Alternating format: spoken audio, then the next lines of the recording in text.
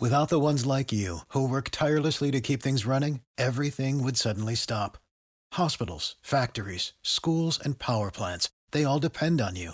No matter the weather, emergency, or time of day, you're the ones who get it done. At Grainger, we're here for you with professional-grade industrial supplies. Count on real-time product availability and fast delivery. Call, click Grainger.com, or just stop by. Grainger, for the ones who get it done. Prescription products require completion of an online medication consultation with an independent healthcare provider through the LifeMD platform and are only available if prescribed. Subscription required. Individual results may vary. Additional restrictions apply at lifemd.com. Read all warnings before using GLP-1s. Side effects may include a risk of thyroid C-cell tumors. Do not use GLP-1s if you or your family have a history of thyroid cancer. If you've struggled for years to lose weight and have given up hope, did you know you can now access GLP-1 prescription medications through LifeMD? LifeMD is now offering eligible patients online access to GLP-1s, the breakthrough prescription medication that can help you lose body fat and weight. Listen to what people are saying. You just take your shot. It doesn't feel like you're on a diet. What I wasn't expecting it to do was to shut off the food noise. This was life-altering, and if I can do it, I feel like anybody can do it. And here's the best part. Your insurance may cover 100% of the cost of your medication. So go to trylifemd.com to have your eligibility checked right now. Get started today at trylifemd.com. That's trylifemd.com. Hey everyone, Yas here, and I just wanted to say it's great to have you join me today because I'm sure we're going to have another fantastic episode. So whether you're here for the first time or if you're one of the repeat loyal listeners of the show, I truly appreciate you. But before we get to today's guest, I just have a small favor to ask. And that's if you could just take a brief moment to hit the subscribe button if you haven't already. Ensure that you share it with all your coaching friends. And don't forget to get in touch, guys. Let me know your thoughts on what you think of today's episode or any of the recent episodes you've listened to. You can do this on Twitter at TheCoachesNet. Once again, that's at TheCoachesNet. And please make sure you do, as I'd love to hear your thoughts, guys.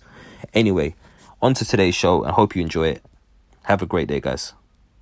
The Coaches Network. Hey, guys. You're now listening to the Coaches Network podcast. A podcast aimed at anyone who's passionate about athlete, talent, and personal development. My name's Coach Yas, and I'm a UEFA A licensed football coach, coach developer, and content creator. I'll be sitting down with a range of guests to discuss their journeys, their life lessons, and how you can make an impact. Enjoy. Right, guys, welcome back to the Coaches Network. My name's Coach Yas, and I've got a very special guest with me this morning. My guest today is Alex Nichols. Morning, Alex. How are you, man? Morning. Very well, thanks, Yas. You?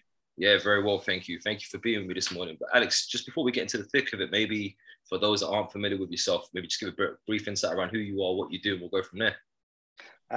Current technical specialist, working privately, delivering both one-to-one sessions, small group sessions. Been in academy in football for the last 11 years. Currently at Arsenal, at doing the U16s as a technical specialist. Brilliant. I'm sure we'll find out a little bit more about what that means and looks like in practice, but maybe just give us a brief insight. Where did the journey start? Because obviously you've been coaching for a number of years, like you said there.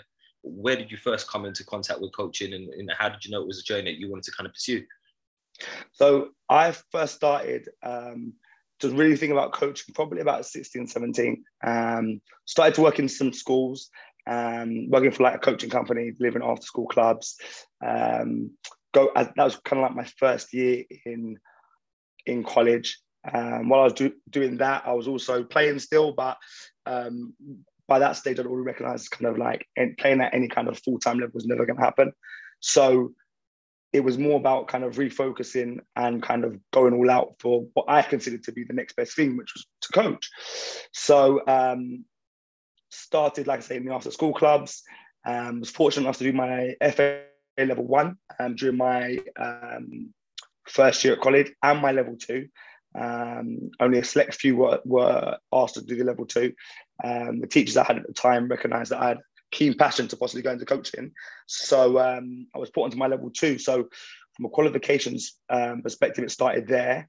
And then once I got towards the end of college, with my FA level 2, age of 18, was then kind of took that formula which I'd been coaching under in after school clubs and tried to step on my own.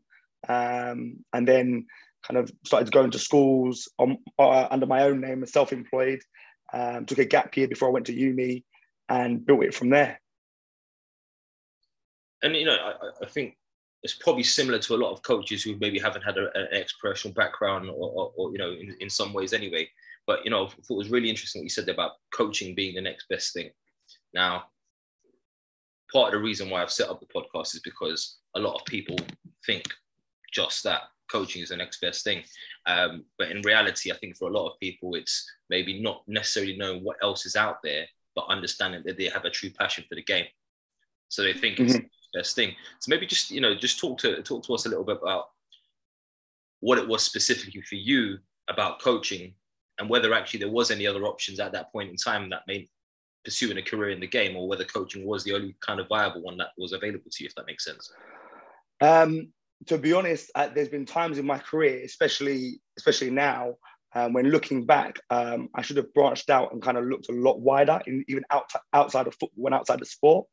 On reflection, didn't end up doing that. Football at the time and sport was the only thing I really kind of wanted to do, despite kind of getting good A levels and eventually getting a good degree as well. But I'll be honest with you, in terms of within the footballing world, I never even considered anything other than just coaching. I think in part that was because so many people around me were doing it.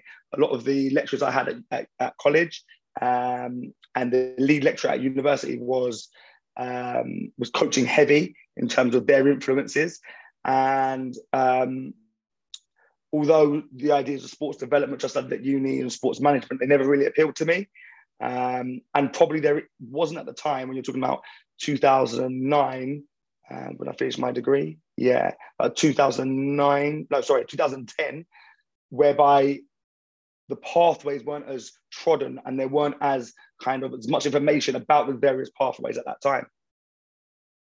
No, I definitely agree with you that. And obviously, you know, stating the obvious, you're obviously seen as a minority ethnic coach as well. So what was that journey like for you? You know, what did you face any early challenges early on that maybe on reflection you think, do you know what, I can't believe I actually had to deal with that?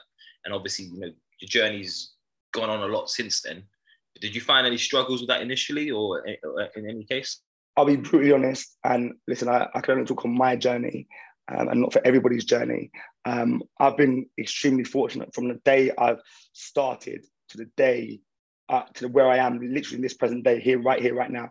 I've never experienced a moment, a time where I felt kind of being a Black coach has restricted me.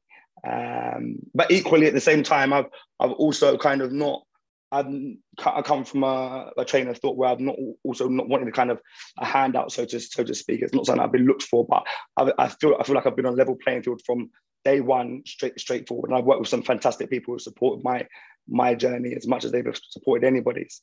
And I've always said this from a much wider perspective. The only racism I've ever felt growing up and being younger was as a youth, 18 to 25 in particular, but still to this day, and that's been institutional, but not as a coach in terms of my journey and pathway, not at all, at no club, and from no individual. No, that's quite interesting. Obviously, you know, we've known each other for a number of years. You know, I met you probably, I want to say probably about 15 years ago, maybe. Right? You know, we met in an environment where obviously a lot of the people that were around us were also coaching. You know, Maxi probably had a massive influence on you at the time as well. And obviously eventually ended up working at Brentford with Maxi as well. I'm really interested to know, obviously, because that environment itself was quite dominated by ethnic coaches as well. There was a lot of them in there. How do you think that changed? Or how do you think that helped that environment? Or did you think it had any benefits in that environment? Because one of the things that we do know specifically, especially in London, we're starting to see a rise of more ethnic players coming through the systems and coming through the programs. And, you know, Brentford had a lot of them. Maybe just talk a little bit about how some of the benefits of that and some of the challenges that it might bring to our coaches that are not from those backgrounds. Because one of the, if you start with that, I've got a few other questions to kind of tail onto. But you mean some of the benefits of kind of being with other ethnic minority coaches? Yeah. Did you feel that made it a bit more comfortable for you, that you didn't really have to feel those other things, especially stepping into, you know, the quote unquote elite world of football, especially at youth level? Because in a lot of environments, it's not necessarily the case, is it? I'll be honest, the environment at Brentford, before you was an ethnic minority coach or you want to put any other label on anybody, you had to be a good coach with the potential to be a top coach. Otherwise, you couldn't have the job. And I thought that one of Brentford's strengths on reflection was the level of diversity. We had players coming from and coaches coming from all different backgrounds, whether that be kind of Spanish type of Latin kind of influences, kind of African and Caribbean kind of backgrounds, but also kind of English coaches, white coaches. So, and we had a beautiful balance. And one thing I would always say is that despite probably one of the most diverse academies at the time, 2011, 12, 13, and 14, the time I was there, we never kind of, it was never something that we spoke about. We just had to be the best all the time. And that was very much Oz's ethic and Oz's work approach. And kind of it had to instill in us, otherwise we couldn't have a job, essentially. There was a demand for us to be truly and genuinely excellent at what we did. And it wasn't a case of a handout for Black coaches or ethnic minority coaches and so on and so forth. No, definitely. No. So, just talk to us a little bit about that. So you've gone and on, had your level 2, started off your own little company, self-employed and doing all your bits there. How does that move eventually come about? In terms of doing my own thing, self-employed? Yeah, for going from that to then eventually becoming, thinking, right, I want to go down the academy pathway, work, go and work in the pro game and whatnot. So so obviously Maxi, who you spoke about earlier, Maxo Pondo Mbai, he was someone that was coaching me, and I'd finished college. I was playing for Maxi's side, and because coaching was always something that I was interested in, already done my level 2. I learned a lot from Max as a player, but also I was taking also kind of mental notes and kind of challenging his knowledge after sessions about kind of his coaching delivery, what influenced it. And at the time he was at Brentford. So Max was probably my biggest influence. And he's one of my biggest influences in coaching I've ever had. And then so he then made the introduction to Brentford for me, where I started working at development centres.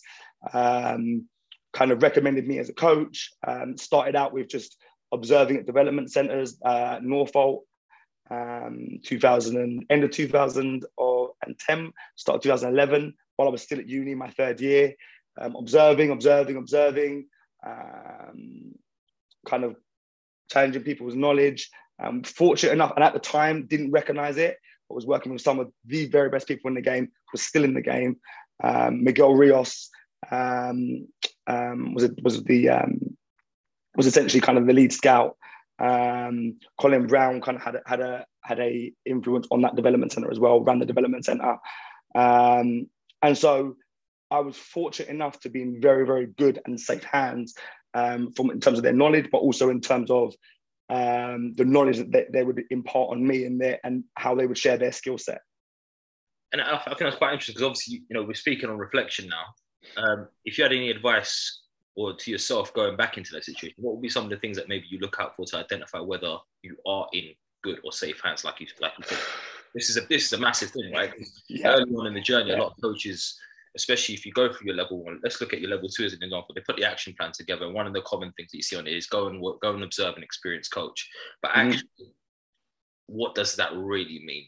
So, if you had to think back now, what would that look like in terms of if you were being deliberate and intentional about doing that?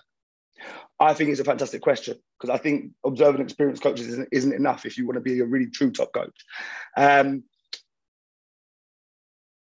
First of all is identity. Whether you're a recruiter, whether you're a coach, there has to be a very clear identity in terms of what you are looking for and what you're not looking for. So if you're a coach that's observing somebody with a higher skill set and greater knowledge, you need to be looking for specifics that they are, which are essentially the cornerstones of their philosophy and methodology. Things that they do believe in, things that they don't believe in, and try to understand their rationale and justification as to why. I think there's a lot of coaches now, and a lot of the courses that I've done in more recent times, the demand for detail and the demand for intensity and challenge of environment can often become watered down. I'm talking about on courses that I've been on. It can become generic and become very much about let them play.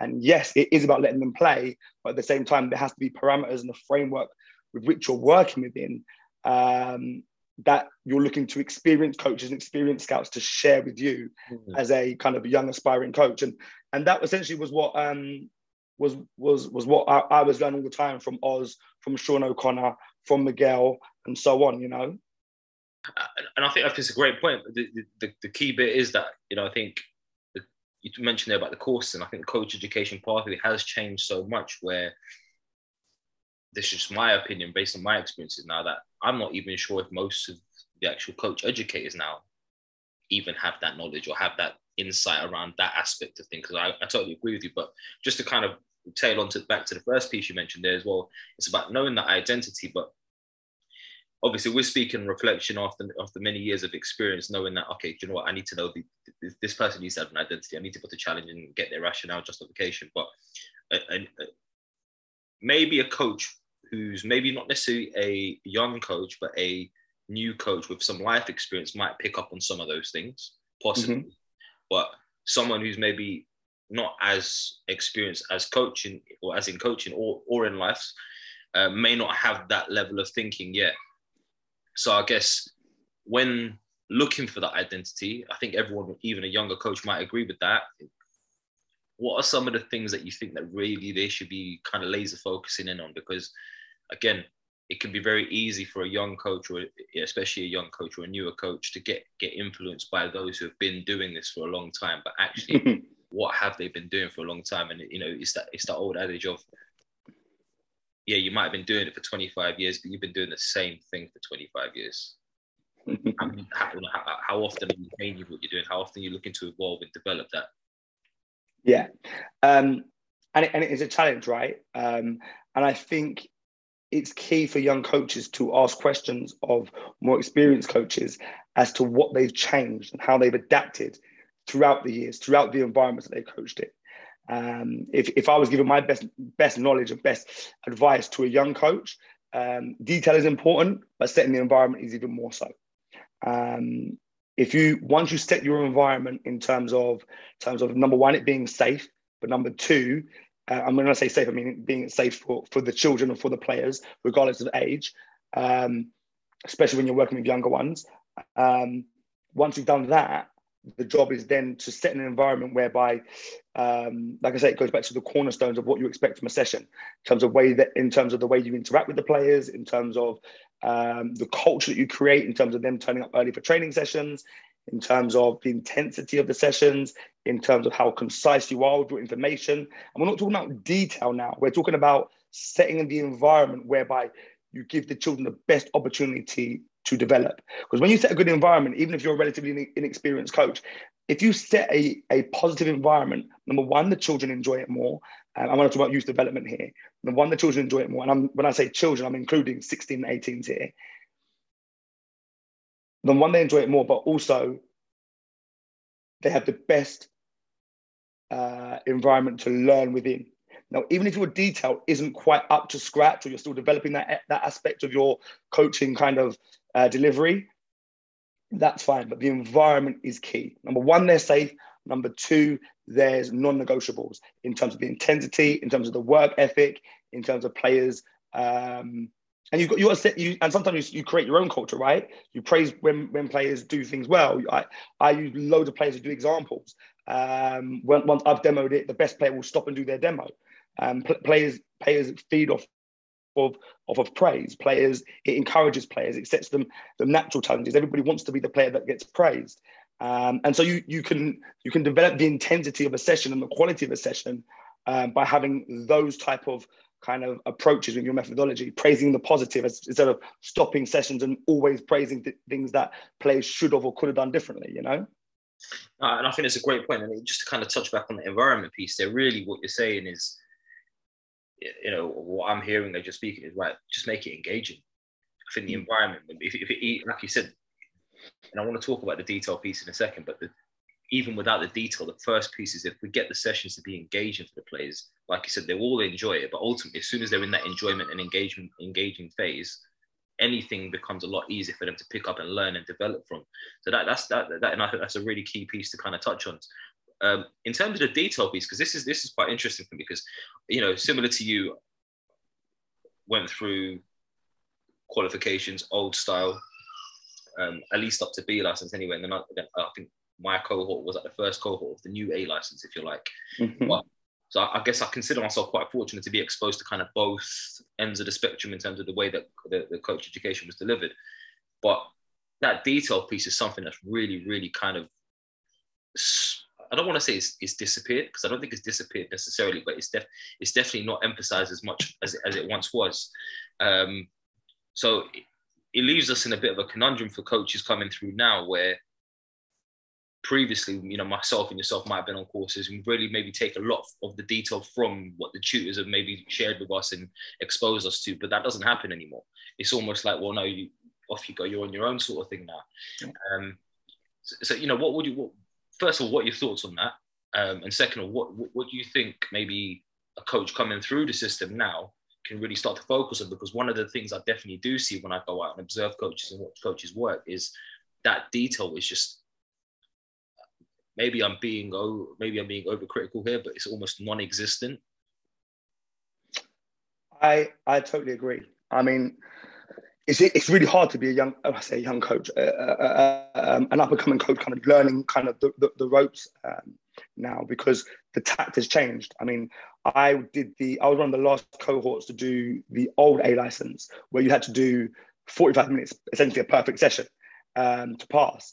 And we were surrounded by coaches, old heads with good knowledge, worked at different levels of the game in the field, in the environment, if you will, at first team level, at reserve team level, at big clubs, under 16 roles, and so on. And so you were trying to, as myself, I did my A license. I started my A license at 23, and I was just literally, I would say nothing, but literally I would be making notes. I'd literally be constantly trying to challenge their thinking, but just listening, just drawing as much as I could from the room. And I was grateful at that time to be, and I don't mind saying that, at the age of 23, the person with some of the least experience, but also the least knowledge. I was sitting there with people with 40 years of experience in the game. That's not to say they were excellent, but it is to say that they had unbelievable nuggets of great detail and experiences. So I think it's extremely hard. That's the first thing I would say. I fast forward to the Advanced Youth Award. I did my Advanced Youth Award, and I did the technical block. And when I did my technical block, this was fast forward. And what they've done is the FA had kind of got rid of a lot of their older coaches and brought in a lot of younger coaches, all between the ages of probably between 40, 45 and so on. And so, yeah, it looked younger. The room was younger, but there was almost, and as I was sitting there, there was almost no right or wrong. And you weren't allowed to challenge anybody's thoughts. So you can sit there and say, I work at X club and we believe in just shelling it. That's our development model. And people say, okay, that's interesting. Yeah, we missed the midfield. We just missed the midfield. Our midfielders just work on second balls, and that's it. And that would be okay. And then the coach educator would then move on someone. And what do you do? And then someone says, oh, well, we try to have a philosophy which is based on players that make great decisions. Sometimes it is on for the goalkeeper to clip it, and sometimes we do have to play short, and kind of we're trying to get our players to be technically and tactically astute and really aware. And that was great. And so there was never a point where anyone said, well, actually, what's the best way to develop the players? And so I lost my faith in it when, at the time, I was the under-9 head coach at Arsenal. So it's about 4 years ago now. And I was in that technical block, and somebody said, well, at 8 and 9 now, the players know the detail. They got FIFA, they're playing games all the time, they know the detail. And I'm thinking, you're telling me that under 9s and 10s know the detail. Now, without sounding arrogant, I'm working with some of the best players in the country. And I'm telling you now that the players need support. The players need guidance. The players need a framework. The players need help in their own individualized way. And that was the beginning of the end for me, in terms of I could see how much the approach had changed. Yeah. And now that's not to put a slight on what the national teams were doing, because the national teams, with regard to England, were flying, and they still are flying. And that's credit to what they're doing in terms of the England DNA. But I didn't necessarily always see that on the actual courses for the coaches. Yeah, no, and I totally agree with you. I think there's a couple bits in there. I think, first of all, in terms of the national team stuff, obviously they can afford to be a bit more freeing with the focus on maybe the specific technical detail for the individual, in that they're probably heavily reliant on the clubs being able to do that back in their own environments, and then maybe just trying to tie some pieces around that in with the DNA, if you like. Probably much more on the tactical pieces rather than the individual technical bits. But it's interesting because, you know, I've got a similar view in that it was literally when I did my advanced youth forward, it's a technical block, but it's not really technical at all, because really the like you said, it's just like, well, you know, what do you do? What do you do? What do you do? And how does everyone do everything? And then you can't really challenge it without it being a thing where, no, that's okay. Well, no, actually, it's not. and it's not specifically saying that it's not okay. But specifically, I guess what I really want to kind of highlight there is there's a lot of coaches out there that are doing stuff that might be working, and no one's arguing that it's not. But is it working as well as it could or should be? Mm-hmm. It's probably the better way to look at it. And, you know, again, maybe because I've been influenced by the quote unquote old pathway, in that technical detail was such a priority that now, where in my early stages I probably would be given a lot of that technical detail, or now it's a bit more like, yes, technical detail is important, but I don't know how much of it I need to maybe be offsetting to the players at times. Maybe it's just me maybe exploring with them, right, here's the considerations I want you to make. I'm not going to give you a specific technique and the way of doing it, because it might not be specific right for you, and that's what my experience has shown me. However, these are some factors that we need to consider. These are universal factors that we need to address. Now, you don't need to perform it the same way as the next person here or this person there, but this is definitely something that needs to be considered within your work, whether that be the way you plant your foot, the way you lean over the ball, or all these little things. There isn't a specific set position that you need to be in to do those things, but they are definitely considerations around how that impacts on your performance. And that's the piece where, you know, coming back to the previous question about the new coaches and how they start to pick up on these things, I don't think they're even going to be thinking on that level. I agree. And I mean, the idea for me in terms of what I deliver, about in a kind of one outside privately, everything is what I would attribute to principle-based learning. You're attempting to give players principles for them to attach their learning and give them a golden thread that they can reflect on. And you're trying to make it so concise, but also so repetitive that players are able to then build the ability to autocorrect. So if you're in an environment like mine, where the language is common, it's consistent and it's concise, players are then gifted with the ultimate, in my opinion, that they then have the ability to then autocorrect in game, in training sessions, away from me, away from my environment. And it's not, oh, it was a good creative turn or a poor creative turn, or if it was an excellent split pass, or it was a bad split pass. It was, well, these are the factors that made it great. These are the principles that worked. These are the principles that didn't work, or could have been tweaked, or I could have added. And this is where I think language becomes so important, because ultimately, I believe you're trying to give a player a framework, but not a structure, especially when you're working. A technical framework is essential throughout, but structure comes a lot later within tactical detail as you're getting 14, 15, 16. But the players need a tactical framework. Even at 8, they just need principles of the game. They don't need, you run here, now you stop, now you move here. It's okay. Well, the principle of the game says that we need to have a balanced player. So we need to have somebody at the back of the pitch. What's that person's role? Okay, that person's role is to help us recycle the ball and switch the play. But then also, if we're out of position, it gives us a good safety net, because we're able to lock that attack in and defend, and the player can defend 1v1 underneath the ball rather than getting countered. And so even that's in the 4v4 type formation. So you're literally trying to give players ideas about the game. You're trying to give them a framework and a principle-based orientation. And then you can just add your bits of detail around those principles specific to them. And then you then build your technical principles into your technical principles, and you show how they link. And I love that you said that, because, again, this is a thing where even in the last kind of 4 or 5 years, I've been working a lot in the coach development side of things, and I've had the opportunity to work with and observe and support a lot of different coaches. And it's not just with these coaches, but even with coaches working in the system, if you like, there's not enough focus for me on the actual principles of the game.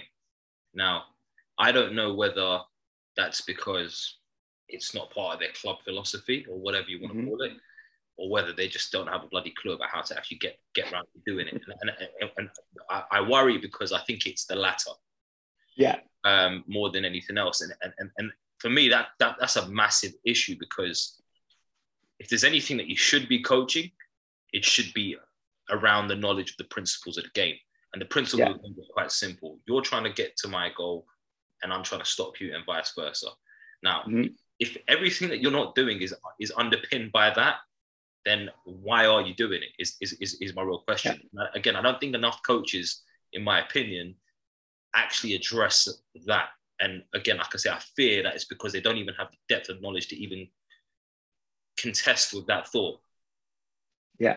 And I think in order for us to start to, okay, first of all, let me start by saying that there's a common misconception that the level of coaching in academy football, that's Cat 3 all the way up to Cat 1, is of a higher standard, because I can guarantee you that it's not.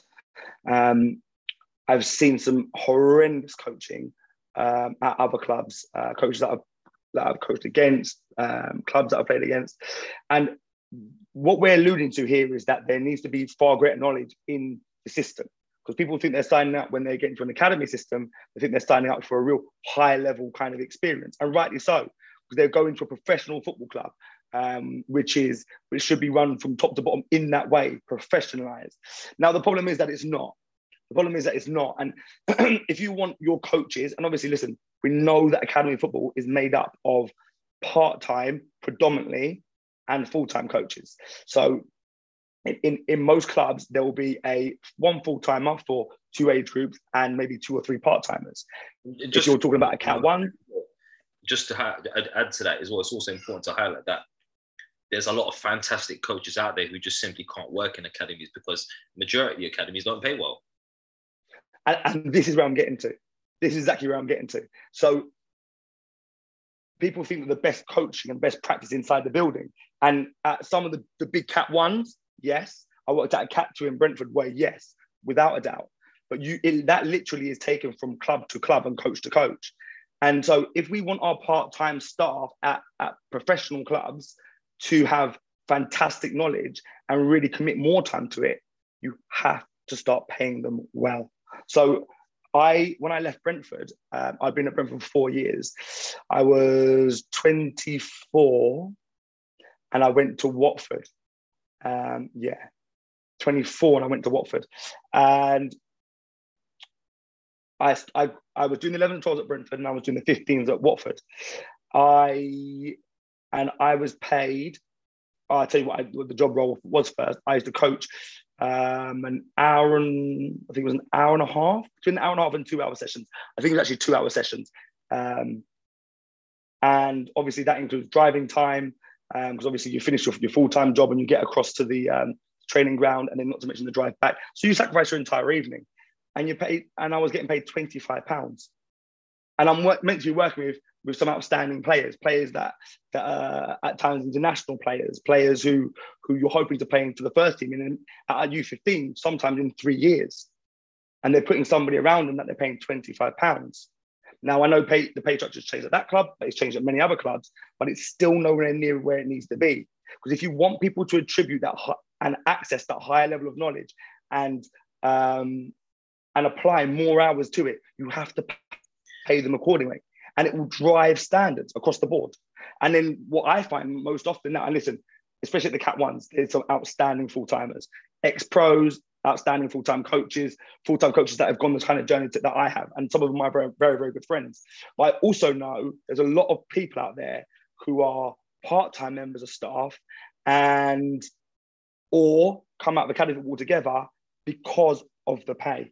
And they're outstanding. They might have 5, 10, 15 years of coaching experience, but they don't stay in the system. And it's a massive shame, because you'd think that or you know that there's clubs out there that would be grateful to have these top level coaches. And so the question is now becoming, are the best coaches always in academy football? And I'm not talking about Cat 1s, I'm talking about Cat 3 to Cat 1, the full spectrum of it. And I think it's a great point. I think just to highlight there, there's two questions that really come up for me. And there is no right or wrong answer here. But I guess on one hand, the club's probably thinking, well, they'll use this in their pursuit of coaches, is that, well, if you want to be here, then this is what it is. You have to be passionate and all of that stuff. They'll come with that kind of vibe. But then on the flip side, I think the other side of it is, and I'm sure you've probably seen this the first time and probably even experienced it, where you've got another coach alongside you, or in it, not necessarily alongside you as in working with you specifically, but you both qualified to the same standard, and that's what sets the pay scale, rather than looking at the individual and say, right, how much impact are they having in this environment? Yes, there might be if you like, a base rate that we might have to pay everyone because that's just the landscape that we're working in. But actually, how many coaches are actually getting paid based on the value they're bringing, as opposed to the club just saying that this is what we're paying everyone? If that makes sense. Yeah, a blanket. Yeah, 100%.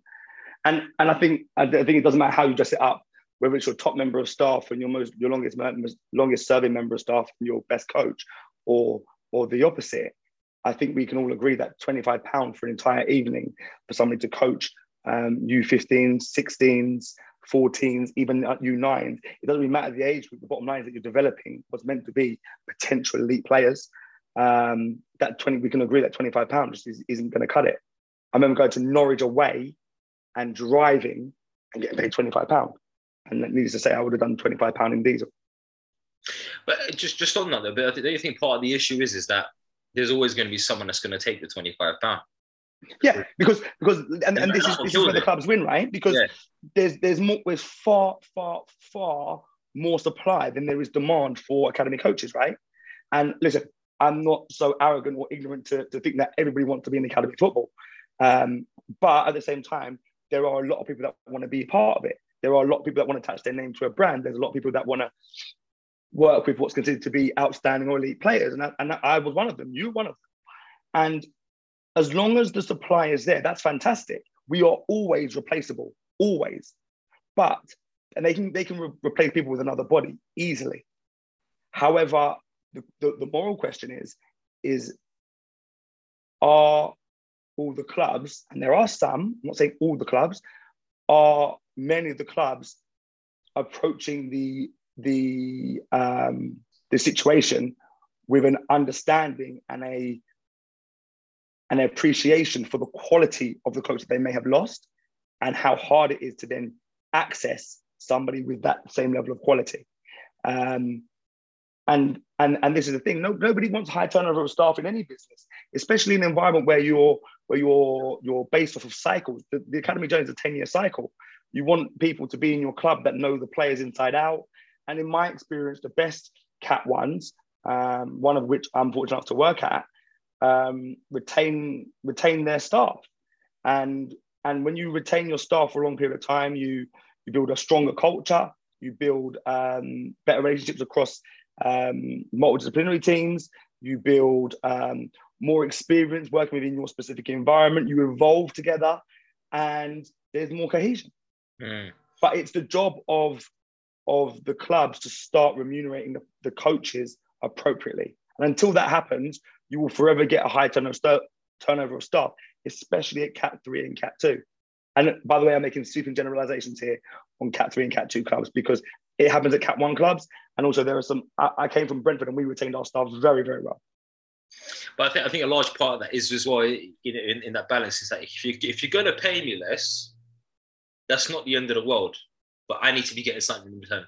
I need to be knowing that this is going to be an environment that's going to stretch, challenge, and develop me to the point where by the time I'm where I need to be with that, I can then go somewhere and command what I need to command from it, if that makes sense. Mm-hmm. And I think that's a really key piece. But let's talk about it, because obviously, you've gone from Brentford to Watford. Talk a little bit about the time at Watford, and maybe some of the biggest things that you picked up in comparison to the environment that you had at Brentford. Because obviously Brentford, you said, was quite intense. it was exceptionally high standards that were expected of the coaches to kind of be the best. Mm-hmm. If they're not the best, it's what they're getting close and striving towards that anyway. Mm-hmm.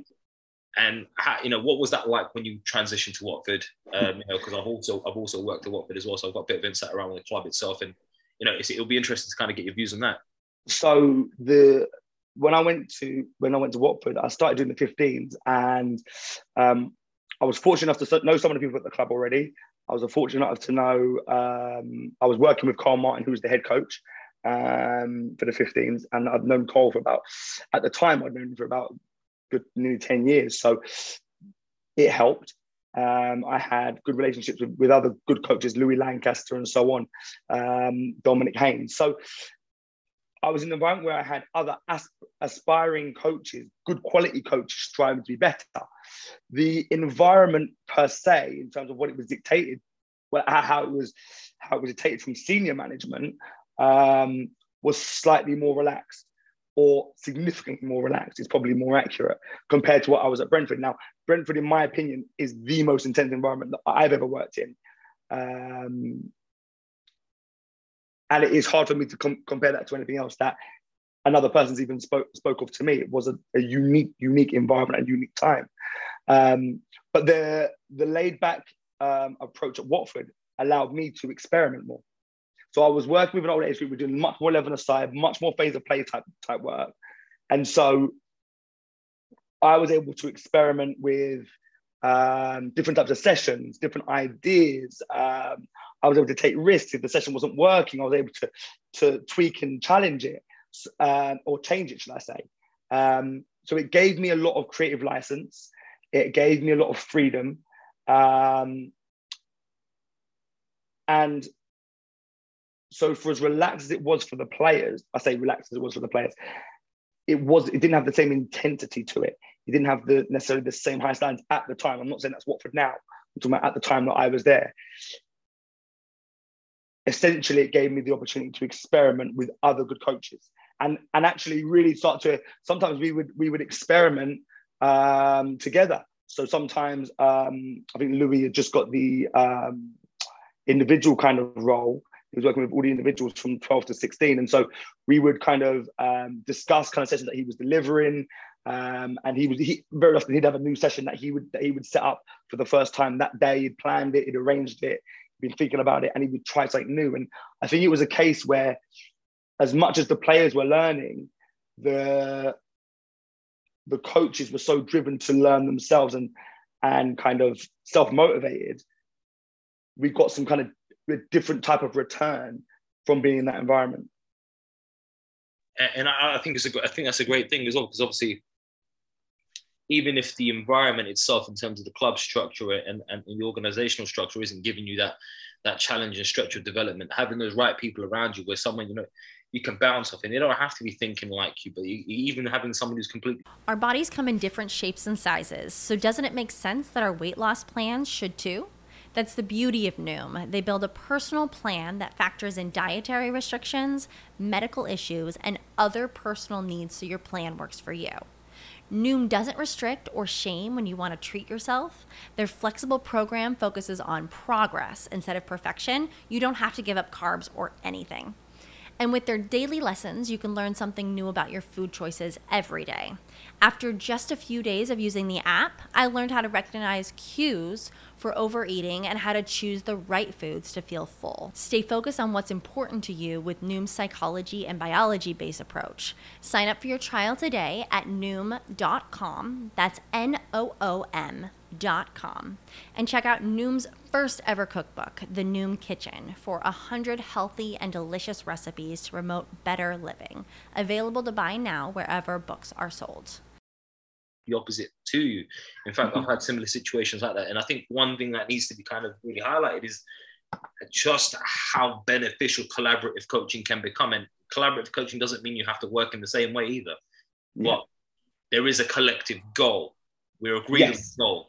We don't have to agree on the methods in which we choose to kind of get to that point. And I think that's the beauty of it as well, because there is no right way necessarily. Well, and that was very much the methodology of Brentford. We used to we didn't, even though we had our set age group that we'd coach on a weekend, we wouldn't necessarily have the same age group across the course of the week, because it gave players an opportunity to be coached by different players with a slightly different approach. And although, like I say, the objective was still the same and the expectations were still the same, the way we would approach it would be very different. And that gave the players the best opportunity to kind of build strong relationships with various coaches and adapt to different styles, you know? No, definitely. I think that's a massive thing to do as well. Just, so let's talk about this. You've spent a couple of years at Brentford. Obviously, the academy eventually shut down there, moved over to Watford. How does the role at Arsenal come about? What happens? Yeah. You mentioned so Brentford closed down as I was actually leaving Watford. So I'd left Brentford long before it was close to closing down. So I think it was another 2 seasons so that I'd been at Watford, and I'd worked with somebody called Joe Sutton at Brentford. Now, when I was at Brentford, he was bringing teams in he was from Oxford, and he'd bring teams in to play against some of our academy players. So I had the under 11s, the academy group at Brentford, and he would bring in some a talented group of under 12s who weren't necessarily in academy football, but we'd play against each other, and so we'd chat and so on and so forth. And anyway, Joe was at Brentford for a short while, but then he moved on to work at Arsenal, predominantly in the soccer schools. He then kind of got the role as head of the pre-academy. And he called me and said, listen, we've got a role, would you like to apply for it? Because obviously we'd worked together and I'd coached against him many times. And he said, would you like to apply for it? And I said, yeah, sure. So ended up applying for it, ended up getting the job. And I was back with Joe, who I'd worked with previously, and also Bucky, Danny Buck, who I'd worked with at Brentford the entire time I was there. And so we kind of headed up the U8s. Joe oversaw the whole thing as the full-timer. And me and Bucky were the lead coaches, if you will, for the U8s. And it kind of went from there. And then as I started, first season, did the under 8s. Fantastic experience working with top players. But as using all the experience that I gained from Brentford working in the pre-academy, it's as much about recruitment as what it is about coaching when you're working with the U8s and U7s. So it's about building relationships, right? It's about getting to know the parents as well as what you do the players and so on and so forth, and understand kind of family dynamics and culture and so on. So you kind of fully immerse from the moment that you start.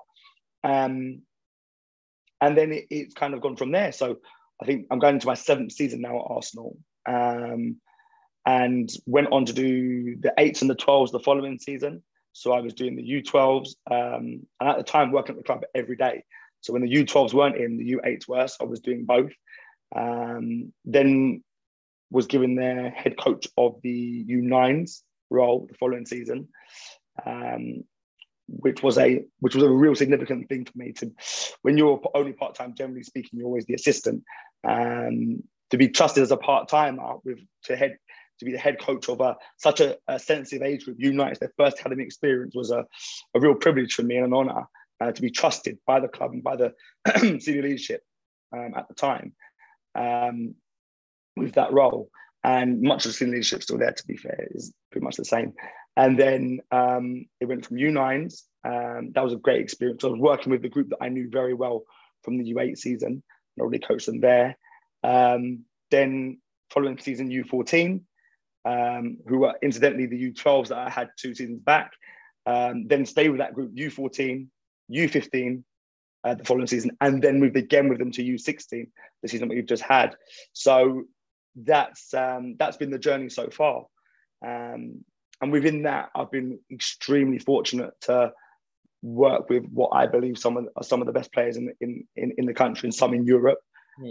Some tremendously talented groups, but it's been an experience which has broadened my level of detail, challenged and stretched my level of detail, but then also provided me with so many opportunities to reflect on the way that I develop and deliver especially for more creative 1v1 players, unorthodox players, and challenge my ability to develop them. Obviously, technical execution is my specialism, at the club, but it's given me plenty of opportunity to reflect on how I develop and deliver that. So let's just talk about that, because you talked there about it being your specialism at the club. What does that actually look like as a technical specialist? Because you're seeing more and more of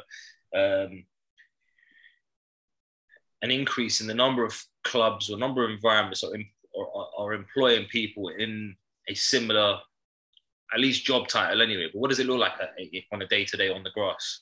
Yeah, so the structure is very much around kind of a mixture of, and especially at 16, because the job, although it's technical execution very much attached to player specific position. So, for example, one day we'll have generic ball mastery, whereby it may be skill combinations, it may be plenty of repetition of reverse passes, round the corner passes, and so you're honing on unorthodox techniques, wrapped passes. You're honing on really unorthodox techniques, which are the things that make the top players. And that will be done and executed within a practice which will range from unopposed to semi-opposed to fully opposed.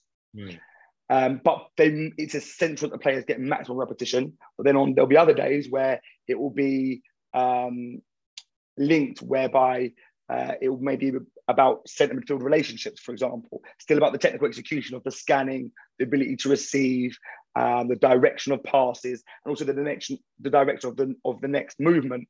But you hone in very much on the execution of the pass or the execution of the turn, and how that will then affect the team with a element of, I wouldn't say tactical, but game insight kind of principles. Sure. So we just to kind of maybe help listeners understand, would it be fair to say that your role is essentially to assess the player's position and identify what are some of the maybe valuable tools in that area of the field, and help them in developing the ability to use those skills, and then obviously in some case then linking that into how they then apply that in the game. Yeah, and I think you're when you're working in the foundation phase and even going to the 12 and 13, 14, you're trying to ensure that the player's technical toolbox is as wide and as varied as possible. When you're getting to 14, 15, 16, they start to have an identification as to what skills that they prefer to use. And then and what's crazy is that it almost links back to the principles. So, okay, if you're working with a winger and their favorite skill was a double step over, a single step over, or a reverse step over, whatever it may be, you should, and especially with me having worked with the group for 3 years or 4 years out of the last 5, it's been my job essentially to ensure, number one, they had the width of the technical toolbox to execute most things. And that still requires refinement, that still requires regular practice. But then also the job is to, well, okay, if your favorite skill is a double step over and that's what you think you're the best at, how can we make you world class at it? Because that's what it's going to take to be able to play in the Premier League, right? I think, definitely spot. And I think really what you're saying is right. We've tried to give you a wider toolbox from early on, to give you a range of different things that you can kind of try out and see what works for you. And then as we go through the ages and stages, now we're going to say, right, which ones are working best for you, and let's make you super skilled at doing those ones. So, a very basic example, I don't know if this was the approach that was taken with it, but probably one of the best examples in football that I can certainly think of is probably, Arjen Robben. We know what he's going to do every single time he does it, but he's so highly skilled at doing it that even the best defenders still find it hard to stop it happening. He's always going to go to the outside. He's going to shift you off the right, onto your off balance from right to left, and he's going to cut inside, and that's it. And you know what's going to happen. But the thing is, if you give him the space on the outside, he'll beat you there. But if you don't, if you compensate for that, then he's going to beat you inside as well. So you're kind of left in a bit of a conundrum. So I think, really what you're saying is, right, we're going to make you super skilled and we're going to give you specific skill sets and make you specialists at doing those things, which I think is fantastic. But again, a lot of that comes back down to understand the detail that is required to make those things happen. The timing of it, the little intricate bits around actually half an inch on this shoulder as opposed to, half an inch on this side, is actually going to create massive amounts of space for you as a result, because that's going to be the difference. Those little inches there are going to be a difference that's going to take a defender off balance or not. And I think, that bit doesn't really get highlighted as much anymore.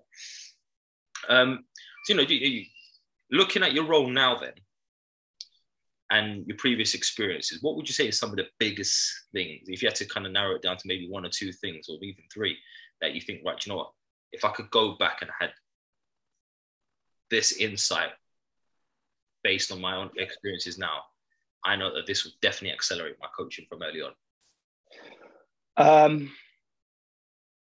It's a hard one because I think there's certain things that you just have to go through the process to become excellent. But if I was being super critical, I would say the first one is developing dribblers when I was at Brentford. I think I could have been better at developing dribblers. And that comes from more assurances in your own coaching methodology and coaching competency, especially my first 2 years. That would definitely be one. And I still stand by that. Developing dribblers is an extremely hard challenge, simply because you're trying to provide so much significant freedom, but also link it to principles. But then, and the learning the value of silence when coaching dribblers in particular is key. It's something which I really think I've got far better at Watford. We have some very good dribblers there, but then also even more so at Arsenal. The ability to reflect was something which I was really poor at in my early days at Brentford. Not reflect after the session in terms of how I'd coached. But what I couldn't do, I was so obsessed with getting my session right in terms of structure, in terms of environment, in terms of detail that I was trying to add in, that I would struggle to assess the players. So that was something I really struggled with, especially in the first 2 years at Brentford. I would do a session in the development centre, go back in, have a debrief, and literally I couldn't even name a player that was in my session, which was pretty crazy. But yeah, it just showed how I was actually concentrating on the players. And I think that's one of the biggest skills. And then also one thing that I think would accelerate my coaching.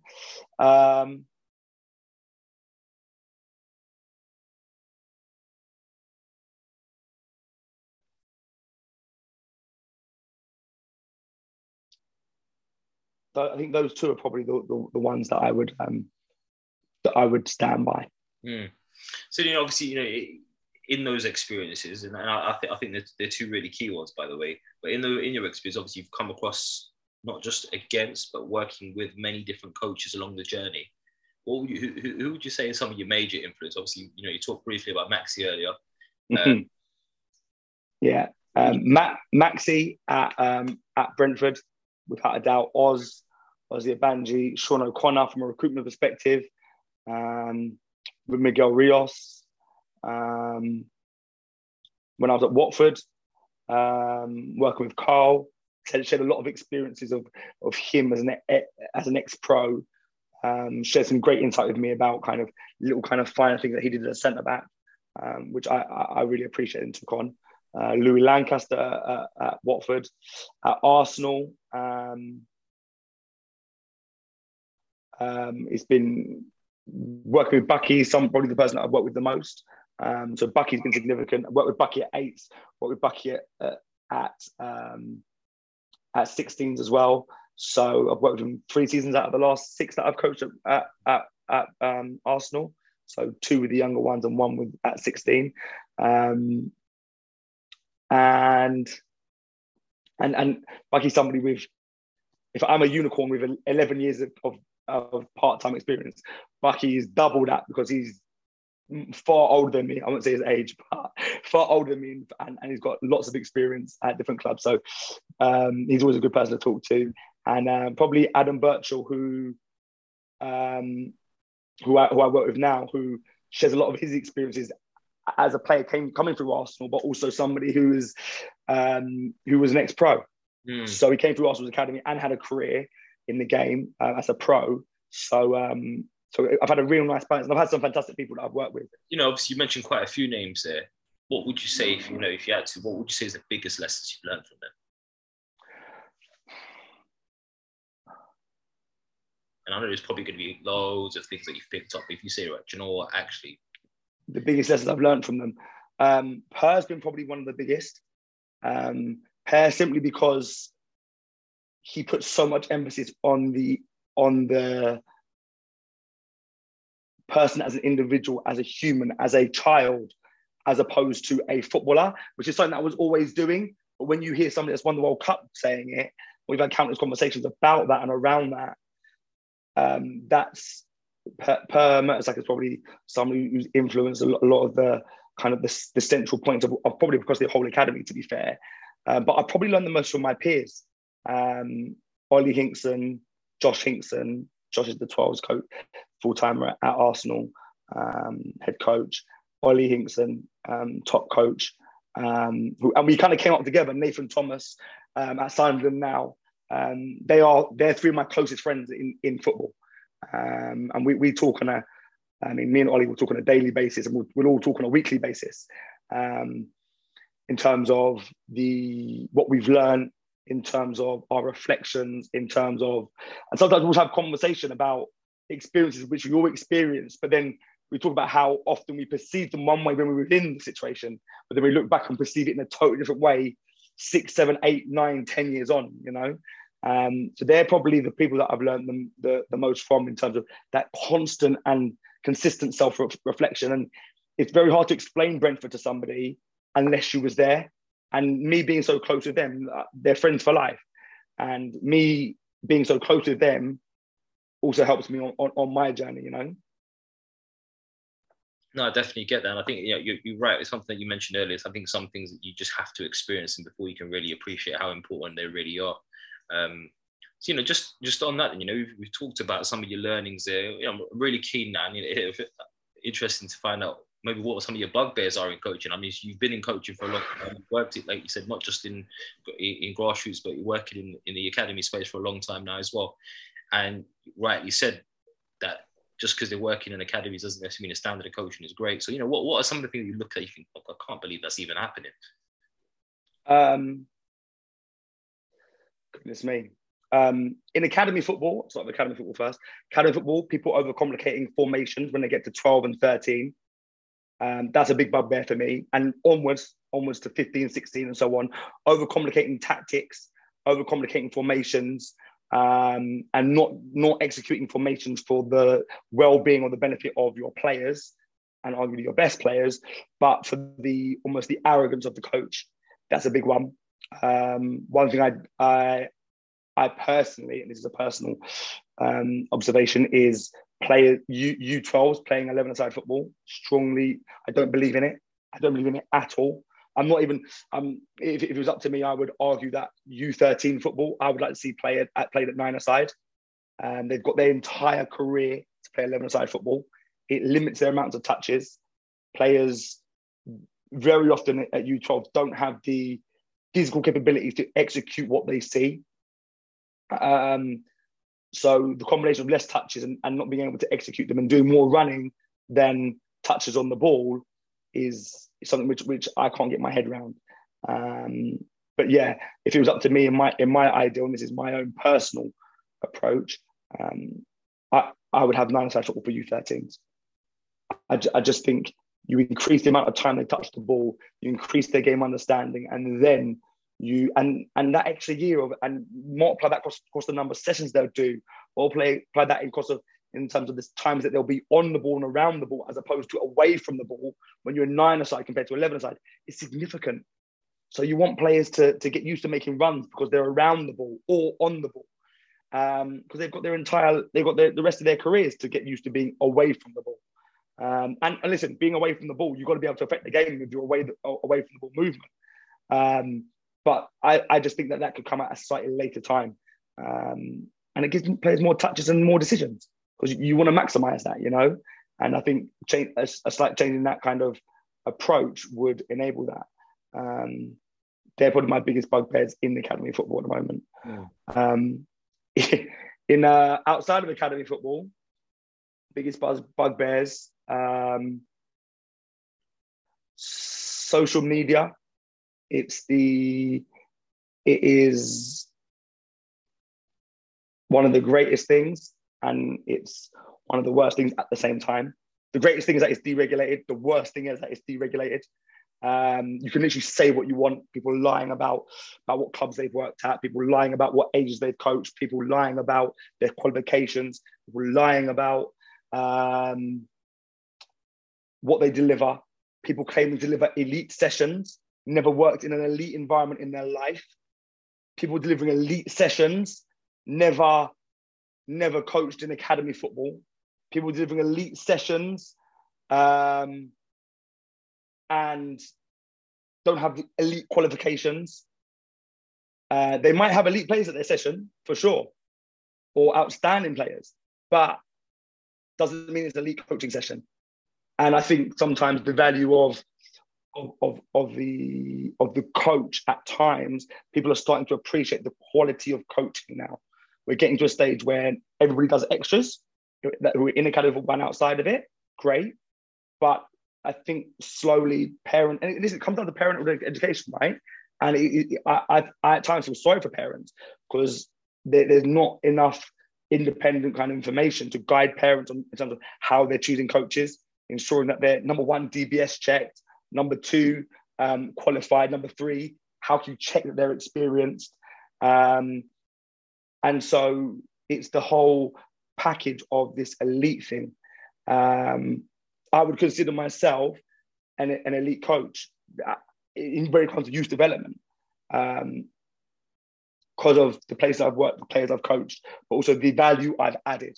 And that's the big one, the value that I believe in, that I've been told that I've added by seniors, by parents, by players themselves.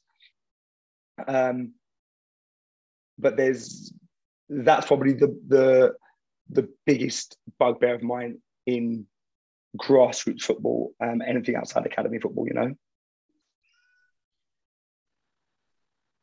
Alex, and obviously, I think what you said there is really key, because there is a lot of coaches who are claiming to be elite coaches, never worked in elite environments, probably don't even know what elite actually is. And I think a really, really important piece that you've touched on there is, and it's not just for parents, I think it's even for players, to be honest with you, that might be seeking the external support themselves, in understanding what effective coaching actually looks like.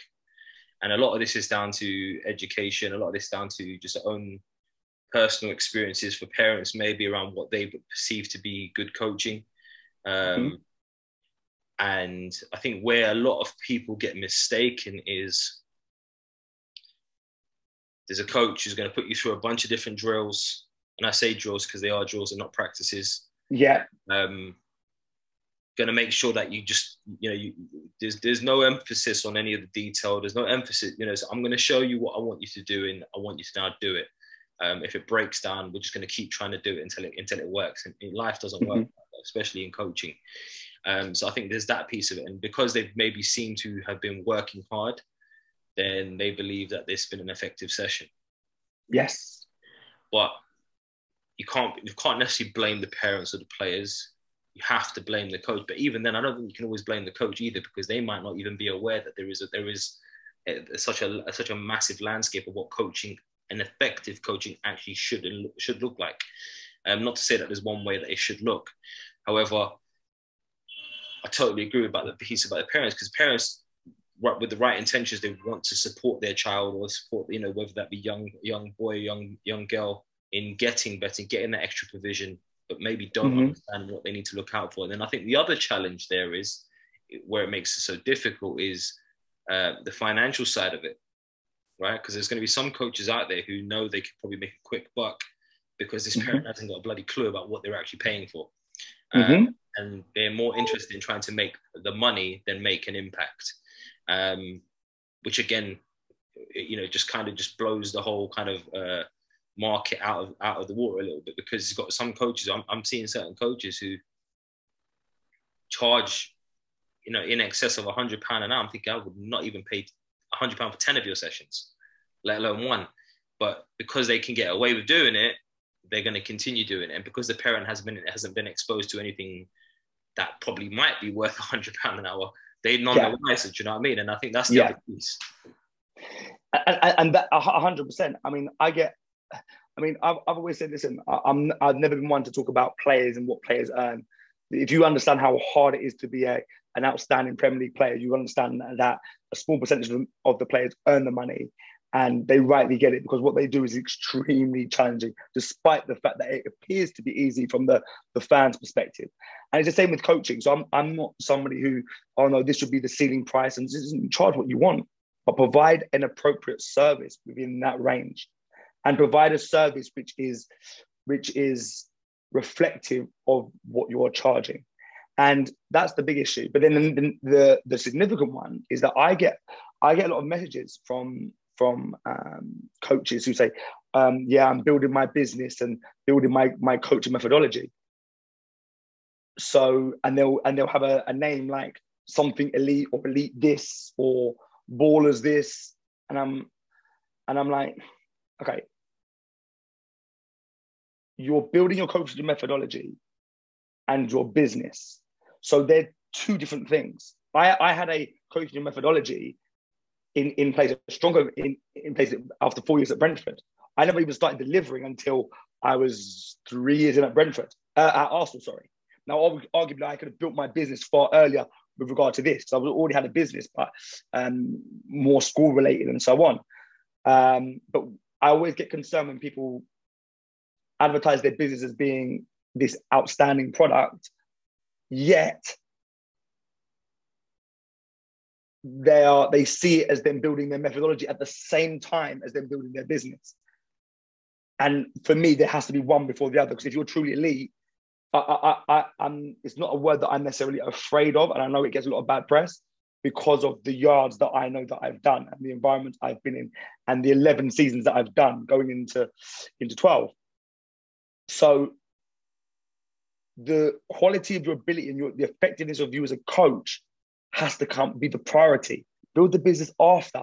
Just concentrate on being able to help the players and genuinely help the players. And then one other bugbear that I haven't mentioned is the whole ladders and the parachutes on 6 and 7 and 8 year olds. And me and the head of kind of our strength and conditioning program at Arsenal, we talk about this all the time, and he just can't for the life of him understand that you've got 9-year-olds doing weights and kind of with poor form, and it's this lack of education, which I feel I'm concerned for players' welfare.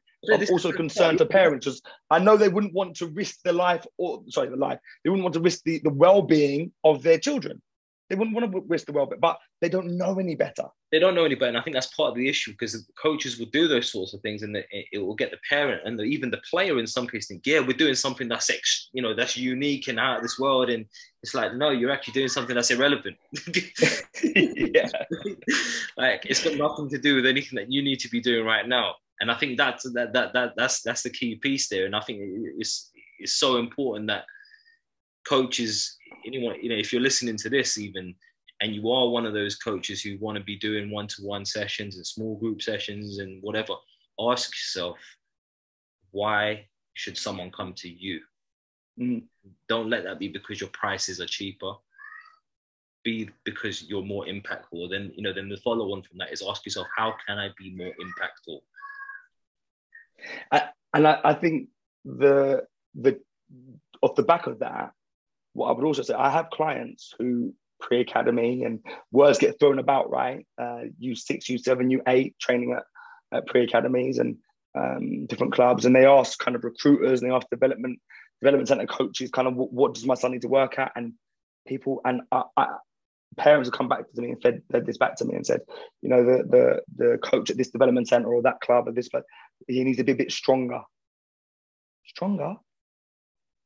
He's 7 years old. We're going to lock him in the gym. No, forget being strong. Make him the best decision maker. Make him technically the best, so that they've got the execution abilities to eliminate players in a variety of ways, and that they see the game so well that they can make those type of decisions and have the ability to execute it. You get stronger. You just got to be the best decision maker, and you've got to have the coordination. You've got to have the balance. You've got to have the ability to pivot to move efficiently. You haven't got to be effective at 7. You've got to be consistent with your movement patterns. You know, and that I think is what sometimes starts is the prelude to the going to people to do strength training at 8 and 9. So I definitely don't blame the parents. I'm definitely obviously not the children. It's sometimes the clubs have to be careful in terms of the information that they're feeding back. I've never in my life fed back to a parent of any age, especially 7, 8, 9, 10, regarding a player's strength or qualities in terms of their ability to outpower an opposition, because it's something that's developing at all times, but it's also something that can't necessarily be trained at such young ages. So help them with the controllables. Control the controllables and help them be the best decision maker. If you're playing on a pitch where people are quicker or maybe stronger than you, be the best decision maker. It didn't work badly for Bernardo Silva, for David Silva, for Luka Modric. You know, so that's what you've got to do. No, 100%. And I think the part of being the best decision maker is understanding your capabilities, your attributes, and in that comparison to whatever the situation you might be in. So one of the key things I look at within the way I work is, if I'm looking at a player, it's no longer right, I want you to do things in this way. Is actually, let's unpack the context. What is the situation that they're actually in? Yes, you're 5'5", you're against a 6'2" player. What does that mean for you? Yeah. What kind of 6'2" player are you against? Are you against someone who's actually 6'2" and built, or 6'2", slim, but as quick as a cheetah, or whatever you want to call it? You know what I mean? So really, it's about the context and understanding. All right, with context, we can start making better decisions. At least theoretically, we should be able to. And what I find is, through the years, when you coach the players well, I don't even want to say under match rated, but the slightly smaller players, or the players who aren't necessarily the strongest or the quickest player on the pitch, when you coach them well, they are constantly in an environment where they are honing that specific skill, because they know if they try and achieve success any other way, but outrunning somebody, they turn the ball over. But it's a great environment for them to learn how to dribble on the safe side. It's a great environment for them to learn how to change direction simultaneously whilst getting the player off balance. It's a great opportunity for them to recognize that they're not going to beat someone with the kick and run, straight line speed, Gareth Bale. They're going to have to change direction. So you develop their technical execution to help them change direction. You develop their movement patterns and balance to change direction. You help them to pivot, so they are the most efficient version of themselves. So when they're older, they become the most effective version of themselves. And when you get to 14, 15, 16 and on, I often find this, that the physically smaller players, or those who aren't necessarily the strongest or most powerful, end up finding it easier to play against older players, because they don't ever have to change their game. The players who rely heavily on physicality and strength, which are, when I say physicality, let me be more specific, acceleration, power, strength to hold off players, and straight line speed, or speed to change direction, those players, if they dominate with such physical attributes, but don't necessarily have the technique or the game insight, when they play against physically older players or stronger players, or when they make the progressions to 18s, 23s, or first team football, they often can find it more difficult because they haven't done the groundwork of the actual game. Because at some stage, you meet somebody that's as strong as you. You meet somebody that's as fast as you. You meet somebody that has the same level of power as you, or does have the acceleration that you have. And then then it comes back to the technical toolbox that you built at the foundation phase. Well, can you change direction better than them? Do you have the disguise with your execution? Do you have the ability to get your hips and shoulders to move the player off balance and then go and eliminate? You know, and so the game will end up coming back full circle. But the players who have played against those type of players throughout their playing career in the academy level age groups or youth age groups in grassroots football, the players who've been coached well, when they might have to play up an age group, or when it goes to a double age bracket, they often don't struggle because they were already playing against physically dominant players they just have to continue to play their game and dominate with their game insight and technical execution. So the game never changes for those.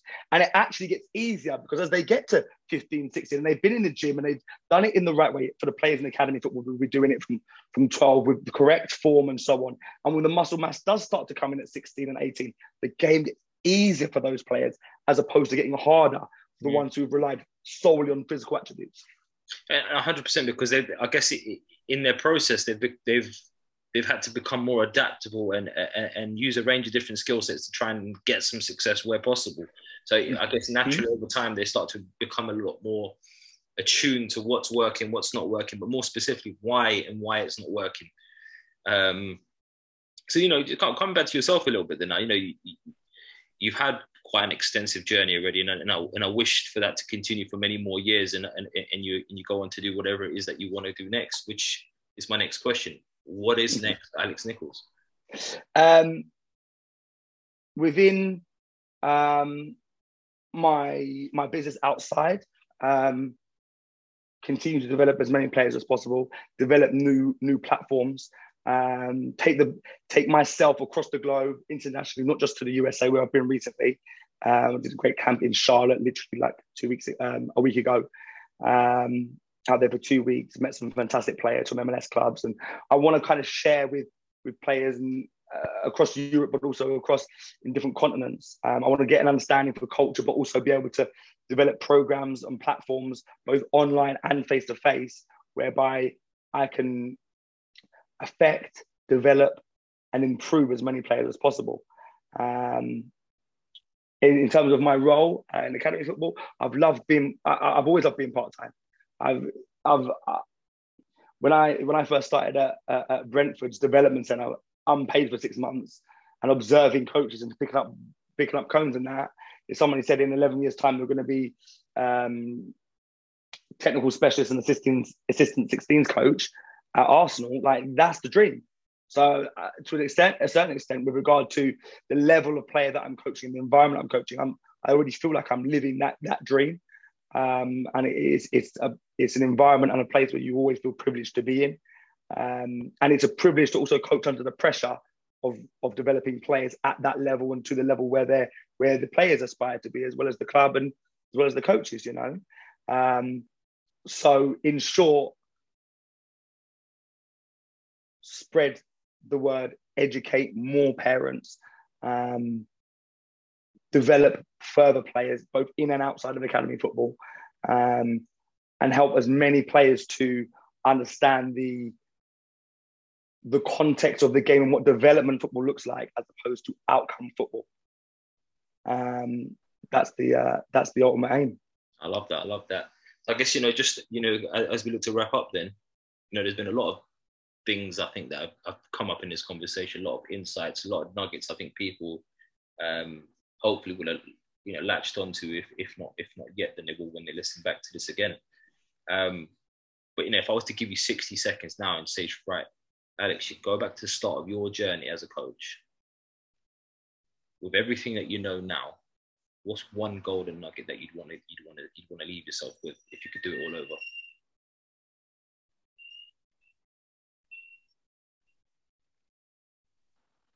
It's 50 seconds to go.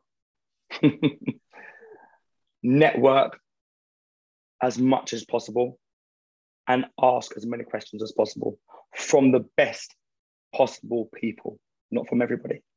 So just a quick follow-up on that. What's one question you think you've asked in your journey that you thought, what, the answer to that question was just phenomenal?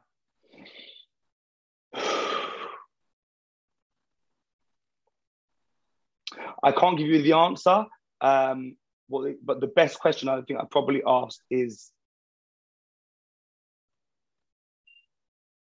to prioritize what discipline and what aspect at what stage of players' development. So what's the priority at what stage? Which is a very complex answer in itself, but recognizing, understanding what 7s and 8s need as opposed to 11s and 12s, as opposed to 15s and 16s, having been on that journey myself and coached across all of those ages, across 3 different clubs, across many different philosophies, is what has kind of given me a real insight and a clear vision in terms of what it should look like at each age. Awesome. Alex, look, I want to thank you again. It's been a fascinating conversation, and hopefully there's been some things that have come up for you that maybe you haven't even thought about in a while as well. And I'm sure that for anyone that's actually listened to this intently, they would have picked up some real key pieces. And if they haven't, then obviously there might be an opportunity for them to potentially contact you, get directly in touch with you. If there isn't, would you mind sharing that? Yeah, certainly. Get in contact with me. Instagram is at coach_AlexN. On Twitter, it's at coach_AlexN, exactly the same as the Instagram. On Facebook, it's at coachAlexN, all one word, no underscore. And alternatively, you can email me at alex@coachalexn.co.uk. Awesome. Well, Alex, it's been a fascinating conversation. I really thank you again for your time this morning. Good luck, man, and I hope the journey just keeps flourishing as it has been, man. Thank you, Yas. Appreciate it. Cheers, man. Well, there you have it, guys. Another episode of the Coaches Network podcast, where our aim is to bring the world of athlete, talent, and personal development together to just one platform. And you can help us with that mission right now by sharing this episode or any of your favorite episodes with everyone that you can think of. You can tag us in those mentions as well on Instagram at the Coaches Network or on Twitter at the Coaches Net. We look forward to hearing from you. Let us know what you thought about today's episode. And until next time, guys, take care.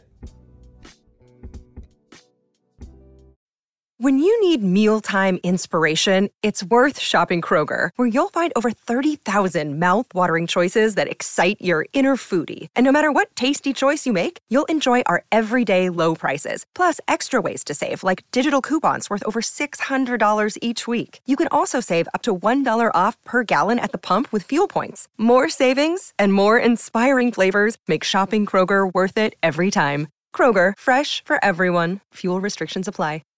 Save big on brunch for mom, all in the Kroger app. Get half gallons of delicious Kroger milk for $1.29 each. Then get flavorful Tyson natural boneless chicken breasts for $2.49 a pound, all with your card and a digital coupon.